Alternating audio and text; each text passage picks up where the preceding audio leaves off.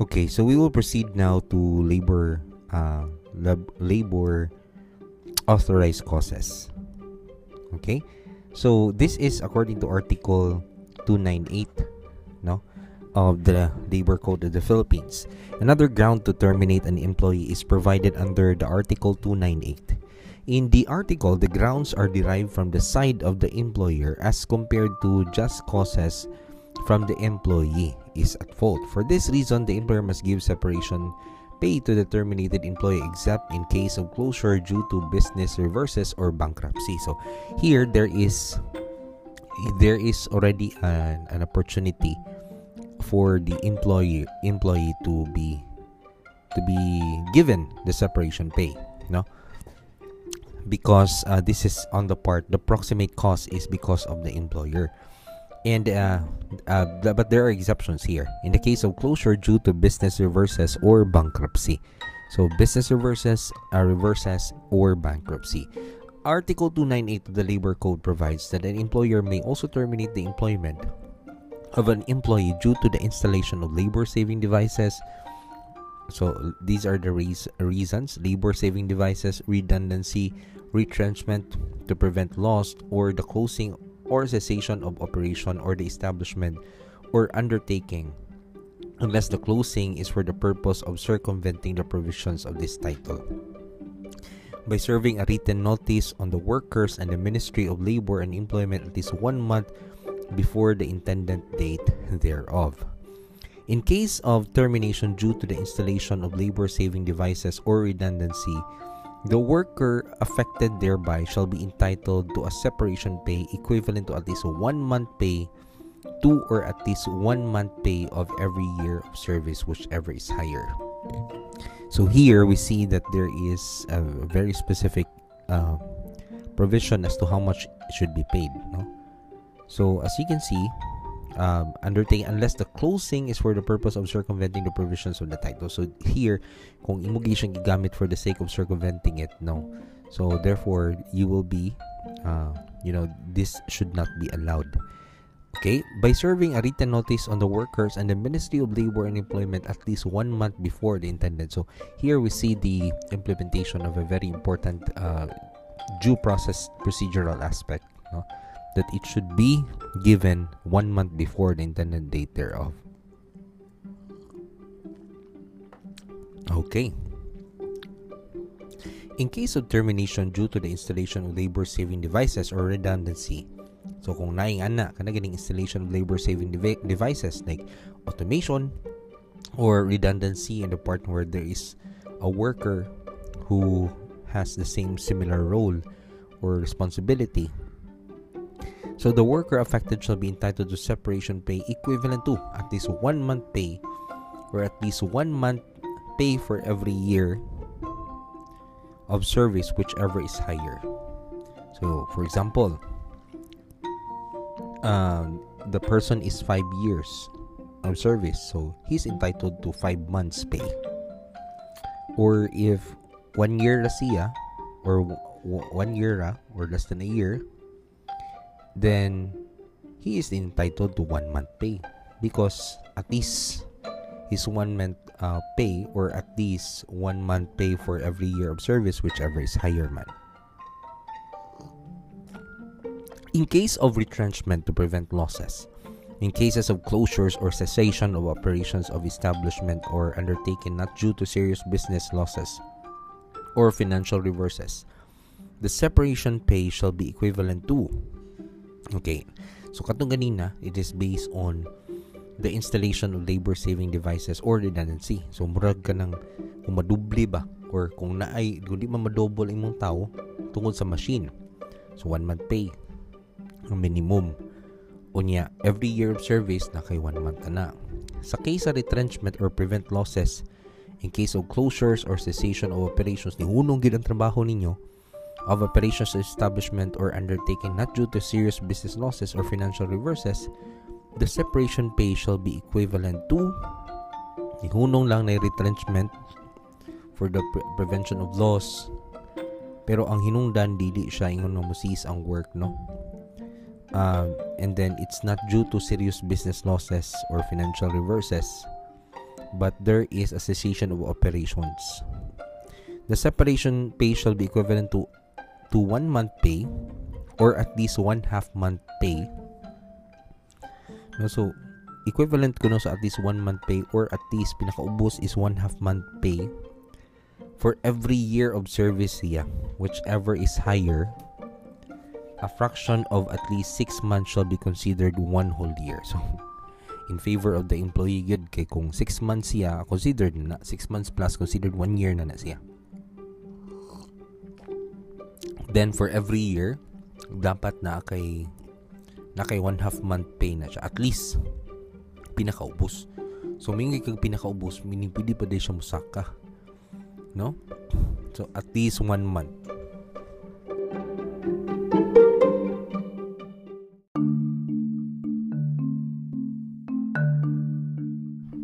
Okay, so in case of termination due to the installation of labor-saving devices or redundancy, again, it is 1 month pay. But for the retrenchment to prevent losses and in case of closures or cessation, we have here 1/2 month pay for every year of service.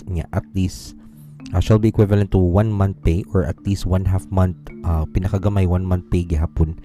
And then 1/2 month pay for each year of service, whichever is higher. Kung nagi 6 months, nagi kang that is automatically considered 1 year.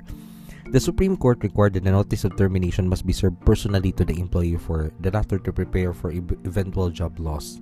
So it should be served personally. The employer may opt to not require the dismissed employees to report for work during the 30-day notice. So pili sad sila nili mo report na. Installation of labor-saving devices. Okay, so this is the first one. The law authorizes an employer to terminate the employment of any employee due to the installation of labor-saving devices. The installation of these devices is a management prerogative, and the courts will not interfere with its exercise in the absence of abuse of discretion, arbitrariness, or maliciousness on the part of the management. In one case, modernization program is considered an installation of labor-saving device. So, kanang i-modernize na.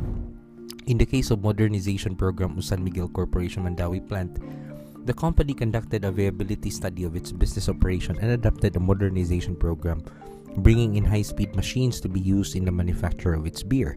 The Supreme Court held that the installation of labor-saving devices was a proper ground for terminating employment.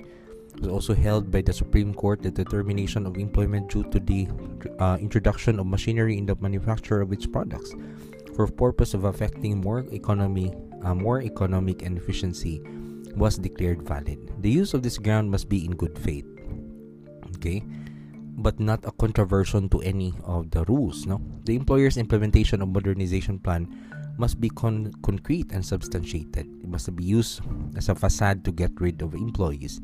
The twin notice must be complied to give the chance to Dolly to validate the truthfulness and the installation of the labor-saving devices. The employer must pay separation pay. Let's proceed to redundancy. Redundancy exists where the services of the employee are in excess of what is reasonably demanded by the actual requirements of the enterprise. Succinctly put, a position is redundant before it is superfluous, and superfluity of a position or positions may be the outcome of the number of factors such as overhiring of workers, decrease of volume of business. Again, redundancy exists where services of the employee are in excess of what is reasonably demanded by the actual requirements of the enterprise.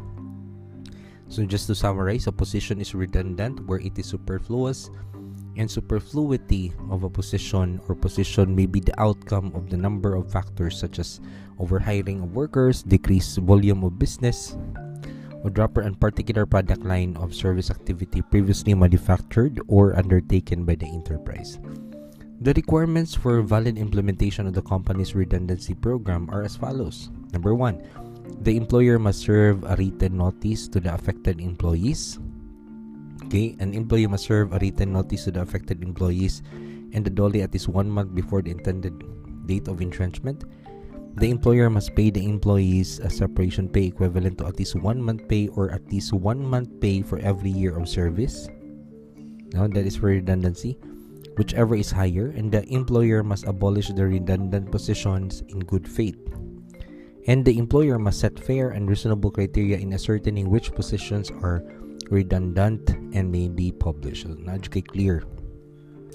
An employer cannot simply declare that it has become overmanned and dismiss its employees without reproducing adequate proof to sustain its claim for redundancy. Among the requisites of a valid redundancy program is the good faith of the employer in abolishing the redundant position. So, naagid siya i-abolish gina ni mga position. Kaya kung imo nang pulihan, klaro kayo nga you are trying to circumvent the law. Fair and reasonable criteria in ascertaining what positions are to be declared redundant, such as but not limited to preferred status, efficiency, and seniority. The court also held that the following evidence may be proffered to substantiate redundancy: the new staffing pattern, feasibility studies, proposal in the viability of the newly created positions, job description, and approval by the management of the restructuring. Fair and reasonable criteria may include following but are not limited to a less preferred status, temporary employee, efficiency, seniority. Okay? The determination that the employee services are no longer necessary or sustainable, and therefore properly terminable, is an exercise of business judgment of the employer. The wisdom or soundness of this judgment is not subject to the discretionary review of the labor arbiter and the NLRC, provided there is no violation of law, no showing that it was prompted by an arbitrary or malicious act. In other words, it's not enough for a company to merely declare that it's become overmanned. It must produce adequate proof that such actual situation to justify the dismissal of affected employees for redundancy. Reorganization is a cost-saving device, is acknowledged by jurisprudence. An employer is not precluded from adopting a new policy conducive to a more economical and more effective management, and the law does not require that the employer should be suffering financial losses before he can terminate the services of the employee on the ground of redundancy.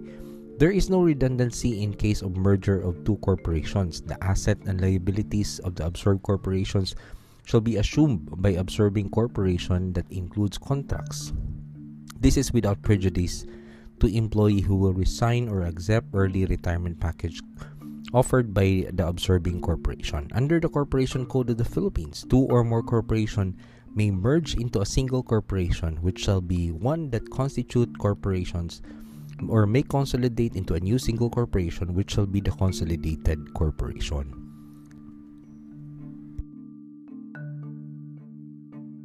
Let's proceed to retrenchment to prevent losses.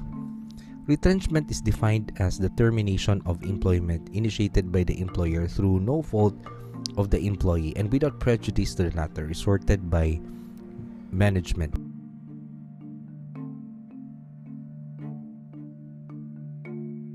This is resorted by management during periods of business recession.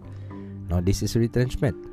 Industrial depression or seasonal fluctuations, or during lows over shortage of materials. It is a reduction in manpower, a measure utilized by employer to minimize business losses incurred in the operation of business. Under Article 298 of the Labor Code, retrenchment is one of the authorized causes to validly terminate an employment. There are two kinds of retrenchment to prevent losses. When the company is already suffering losses, the retrenchment is adopted to prevent further losses. And when retrenchment is adopted to prevent future losses. So, duha ka klase. When the company is already suffering losses, retrenchment is adopted to prevent further losses. Pwede sad when retrenchment is adopted to prevent future losses. For retrenchment, the three basic requirements are proof that the retrenchment is necessary to prevent losses or impending losses, service of written notice to the employees of the Department of Labor and Employment at least 1 month prior to the intended date of retrenchment, payment of separation pay equivalent to 1 month or at least 1/2 month for every year of service, whichever is higher.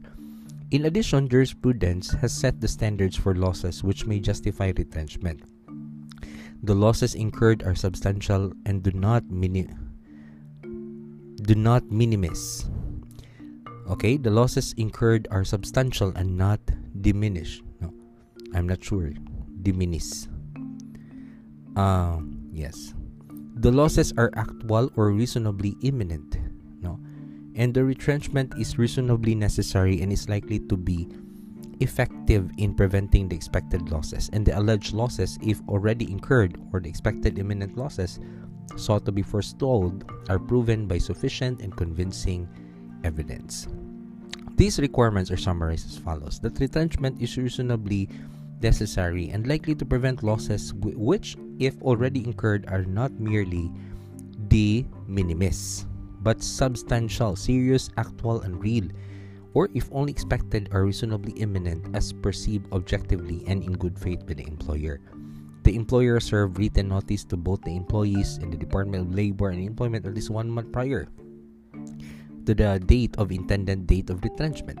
The employer pays the retrenched employee separation pay equivalent to 1 month pay, or at least 1/2 month pay for every year of service, whichever is higher.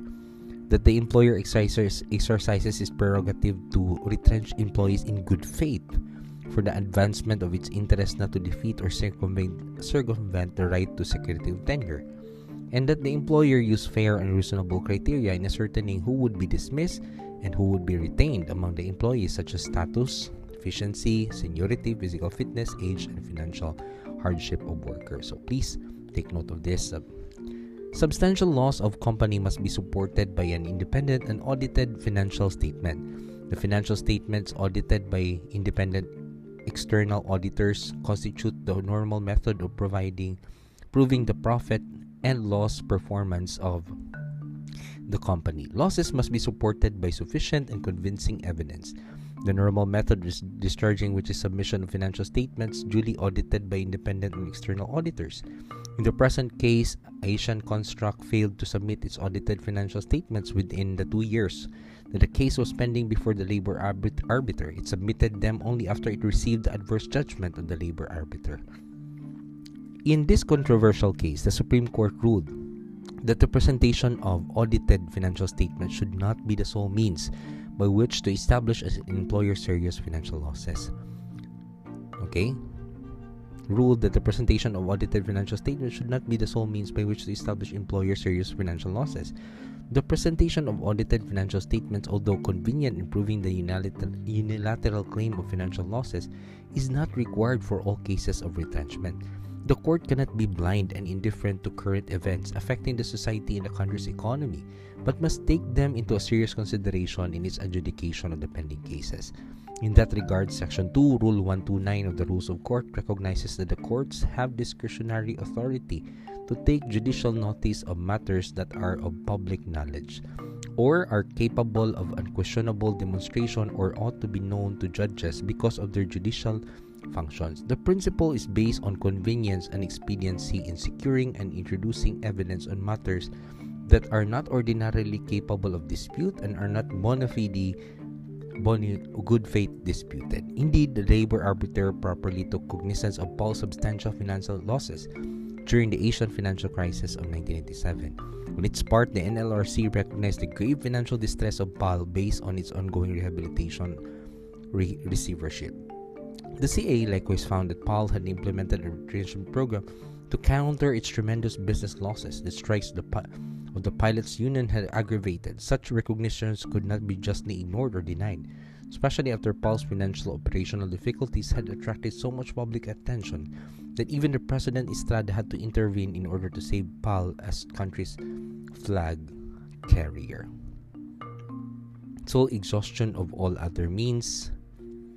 Okay, the employee's obligation to exhaust all other means to avoid further losses without retrenching its employees is a component of the first element enumerated above. To impart operational meaning to the constitutional policy of providing full protection of labor, the employer's prerogative to bring down labor costs by retrenching must be exercised essentially as a measure of last resort. No? An example of this measure in a case of company resorted to other measure to abate its losses. It claimed that during the crisis period, it used as an office of a small room, a mere cubicle with only 2-person support staff in the persons of Grapilon and Hermeli. It reduced the salaries of the employees by as much as 30%. The submission of the company is substantiated by the schedule of operating expenses for the year ended on December 31, 2002 and September 30, 2002. A quick glance at the schedule readily shows reduction of TSFI's operating expenses across the board. The schedule indicates a substantial decrease in the operating expenses from 5 million in September 2002 to 1.6 million at the end of December 2002. In another case, the termination was held valid before the employer resorted to following cost-cutting measures, withdrawing such privileges of employers' executives, expatriates, limiting the grant of additional monetary benefits to managerial employees, cutting down expenses, selling of company vehicles, and infusing fresh capital into the company. With the presence of other requisites, the Supreme Court ruled that the termination of employee in the case was valid. Article 298, however, speaks of permanent retrenchment as opposed to temporary layoff as in the present case. There is no specific provision of law which treats of a temporary retrenchment or layoff provides for the requisites in affecting specific period or duration. Notably, in both permanent and temporary layoffs, the employer must act in good faith. That is, one which is intended for the advancement of the employer's interests and not for the purpose of defeating or circumventing the rights of the employees under the law, under valid agreements. The burden of proving such sufficient and convincing evidence that said closure or suspension is the good faith falls upon the employer. In one case, XC never offered any evidence that would indicate the presence of good faith suspensions of its business operations or undertaking. X's paramount consideration should be the dire exigency of its business that compelled it to put some of its employees temporarily out of work. This means that it should be able to prove that it faced clear and compelling economic reason that would reasonably constrain it to temporarily shut down its business operations, or that the ACT project incidentally resulting in the temporary layoff of its employees assigned to said particular undertaking. Much worse, it continued to hire new employees with the same qualifications as some of the respondents. Through paid advertisements and placements in the Sunstar Cebu local newspaper dated February 24, 2010 and March 7, 2010. The placing of an employee in floating status presupposes, among others, that there is less work than there are employees. But if XC continued to hire new employees, then it can reasonably be assumed that there was surplus of work available in the existing employees. Hence, placing respondents in a floating status was unnecessary.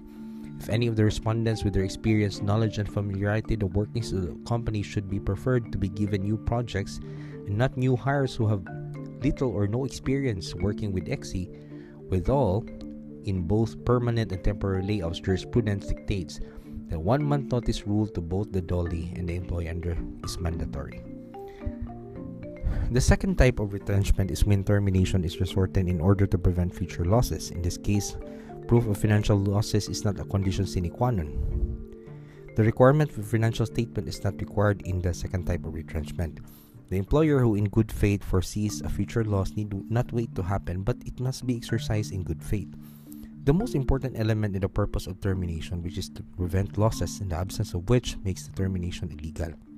The employer is not required to have suffered losses already. The requirement is that there is impending losses, hence the company resorts to retrenchment. So what is the difference between retrenchment and redundancy? Retrenchment is the reduction of work personnel, usually to poor financial returns, aimed to cut down costs for operation or salaries and wages. Redundancy, on the other hand, exists where the number of employees is excess and what is reasonably demanded by the actual requirements of the enterprise. Both are forms of downsizing and are often resorted by the employer during periods of business recession, industrial depression, or seasonal fluctuations, and during lulls in production occasioned by lack of orders, shortage of materials, conversion of the plant for new production program, or introduction of new methods, more efficient machinery, or automation. Retrenchment and redundancy are valid management prerogatives provided they are done in good faith and the employer faithfully complies with the substantive procedural requirements laid down by law and jurisprudence. For valid retrenchment, the following requisites must be complied with. The retrenchment is necessary to prevent losses. Such losses are proven. Written notice to employees to dolly at least 1 month prior to the intended date of retrenchment. Payment of separation pay equivalent to 1 month or at least 1/2 month per year of every service, whichever is higher. In case of redundancy, the employer must prove that redundancy this time, that a written notice was served in both of the employees and dolly at least 1 month prior to the established date. Separation pay equivalent to at least 1 month pay or at least 1 month pay for every year of service. Good faith in abolishing the redundant position and adoption of fair and reasonable criteria ascertaining which positions are declared to be redundant and accordingly published. Closure or cessation of operation not due to serious business losses. Article 298 of the Labor Code contemplates of two situations where the employer closes down his or her business. Closure not due to business reverses, and closure due to business reverses or bankruptcy. The other one is a clear example of management prerogative as long as it is done in good faith and does not get rid of the union. So we will stop here from closure na due to business reverses.